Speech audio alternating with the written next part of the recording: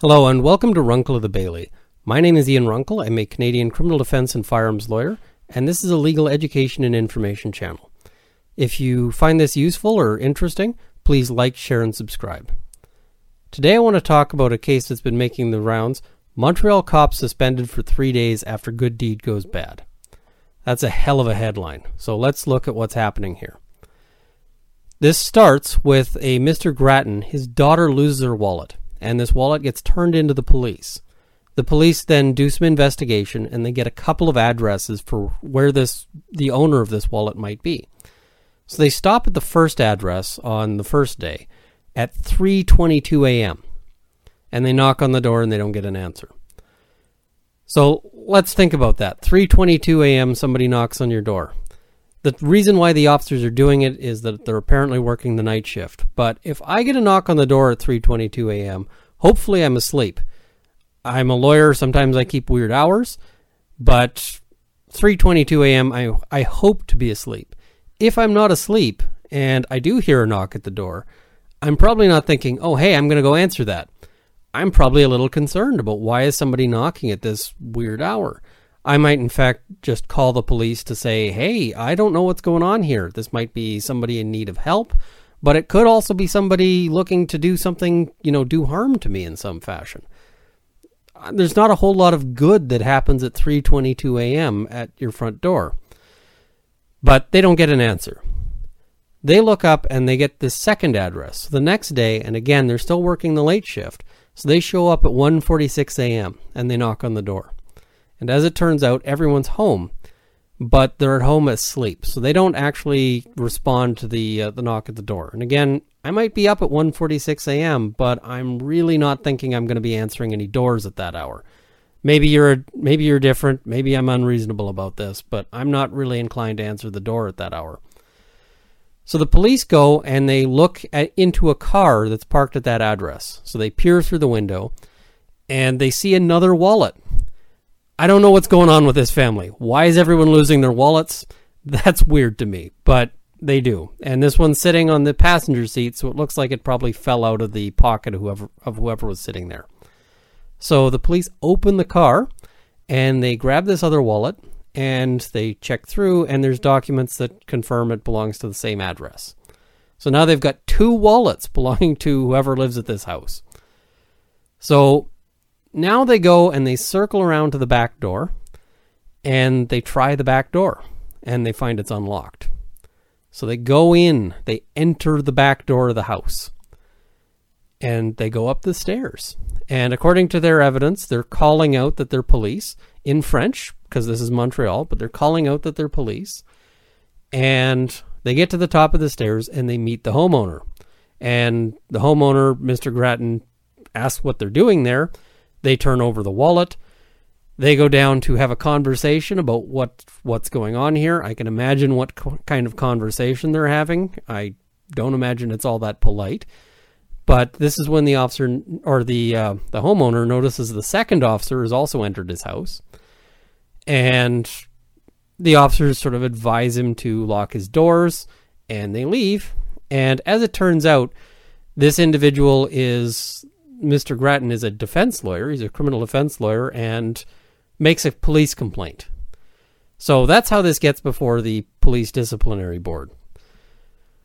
Now, where this goes way wrong is where they decide to first enter the car, because they shouldn't be doing that. They shouldn't be opening somebody's car and taking things, even if they think, okay, this guy's wallet's there and might be stolen. But they should definitely not enter the house. And the police officer's justification for this is they say that the officer says he entered in order to verify if a theft had been carried out or to see if someone inside needed help. I don't see how that's possibly something you can get to here. How do you assume that there's a theft being carried out?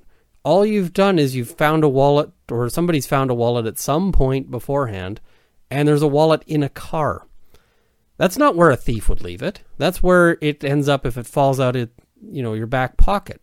A thief who's stolen your wallet is either going to take it with them, or they're going to take it somewhere, take all the valuables out of it, all of the things they want, and throw it into a trash bin or throw it into somewhere. They're not going to just tuck it nicely into your car. So I don't see how you get to a theft has been carried out here. Somebody's house being unlocked similarly doesn't tell me that they've had a theft that's been carried out there. Or to see if someone inside needed help. How do we get to someone inside needing help here? I don't see it. You know, if they'd had a 911 call or they heard somebody screaming inside, absolutely. That's, you know, maybe it's time to go in and see if somebody needs help. But not simply because the door is unlocked. So, and the officer apparently admitted later that they didn't have justification to go in the house. So this justification that or the reasons for doing so are really thin. They don't hold up. And the further problem is that they get into this confrontation. The two individuals, the officer and the homeowner, run into each other. This went about as well as it could have gone.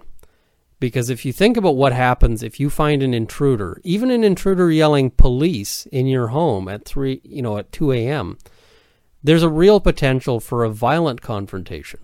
A gun owner might reach for a gun, somebody else might reach for a bat or a knife or something to defend themselves against a perceived attack.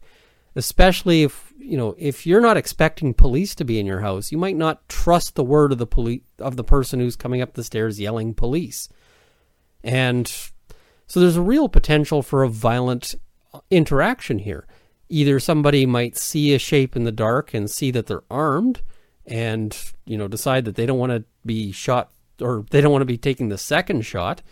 Or it could very well be that somebody, attends to this with a weapon of some kind and the officer responds to that. There's all sorts of potential for this to have gone badly. Similarly, somebody who goes in, who responds in some way to defend their home would almost certainly end up being charged. It's, whether or not they thought this was a police officer or the like, that's going to get sorted out in a trial down the road. But the police are almost certain to arrest in those circumstances if somebody's sort of physically attacked them and let the court sort it out later. So there was all sorts of potential here for this to go really badly. This could have turned into a very ugly situation. And I'm sure everyone involved is thankful that it didn't. The other thing I want to comment on is, although Mr. Grattan, as it turns out, is a criminal defense lawyer, it doesn't appear that was known to any of the officers here. So there's not a suggestion that this is a situation where they were trying to target this defense lawyer. Sometimes criminal defense lawyers and police officers might not be on the best of terms. Police officers don't like losing cases and sometimes blame the defense lawyers. Cross-examination is not fun. And so you can get some animosity there. And it can go both ways. I'm not saying it's just one way or the other. But there's no suggestion here that the officer was motivated, or at least none that it appears that the committee found, that the officer was motivated by some sort of personal animosity. Nevertheless, if they're entering the house without justification, what we've got here is actually a break and enter. That's serious. The penalties for break and enter are way high, potentially. Now, I suspect that the reason why they're not prosecuting here is that the police officers' intentions, and they appear to be good intentions in terms of trying to return the wallet, are going to be well documented in terms of their calls to dispatch, in terms of their notes about what they did the night before, in terms of their conversations between each other, because there's two officers there. If an ordinary person did this and entered the house, I can almost guarantee what would happen is they'd get arrested for the break and enter, and they'd get arrested for the theft of the wallet, because nobody would believe with an ordinary person that they didn't find the wallet in the house and that they weren't in the process of stealing it because it might contain valuables. So an ordinary person in this situation would absolutely have been looking at some jail and, would have been hiring a lawyer and trying to fight this. So the officer's in a bit of a better situation because of the fact that they've got all this documentation, but also simply because of the fact that they're a police officer. I think that there's going to be a reluctance here to charge a police officer for these circumstances. But they could have been charged. It appears that the criminal act was made out based on these circumstances. It probably, again, isn't a situation where there's public interest in proceeding. This officer going to jail or even losing their career over this might not be enough. Then again, I might be wrong about this. So what I'd like to hear in the comments here is, do you think the officer was in the wrong? Do you think the defense lawyer was in the wrong? Should he have just been and said, hey, I got my wallet back. I feel pretty good about this. Or, what do you think should have happened? What might have you done if somebody entered your house at 2 in the morning? I think this case is pretty problematic. Tell me also if you think that 3-day suspension is too much, not enough. Where do you land on this? Because I'm coming at this from the perspective of a criminal defense lawyer, but that's a very different perspective. I'd love to hear just from you guys what you think about this one. Thank you for watching. Please like, share, and subscribe if you've enjoyed this content. I have also got a link to my Patreon below if you want to support future videos. Thank you.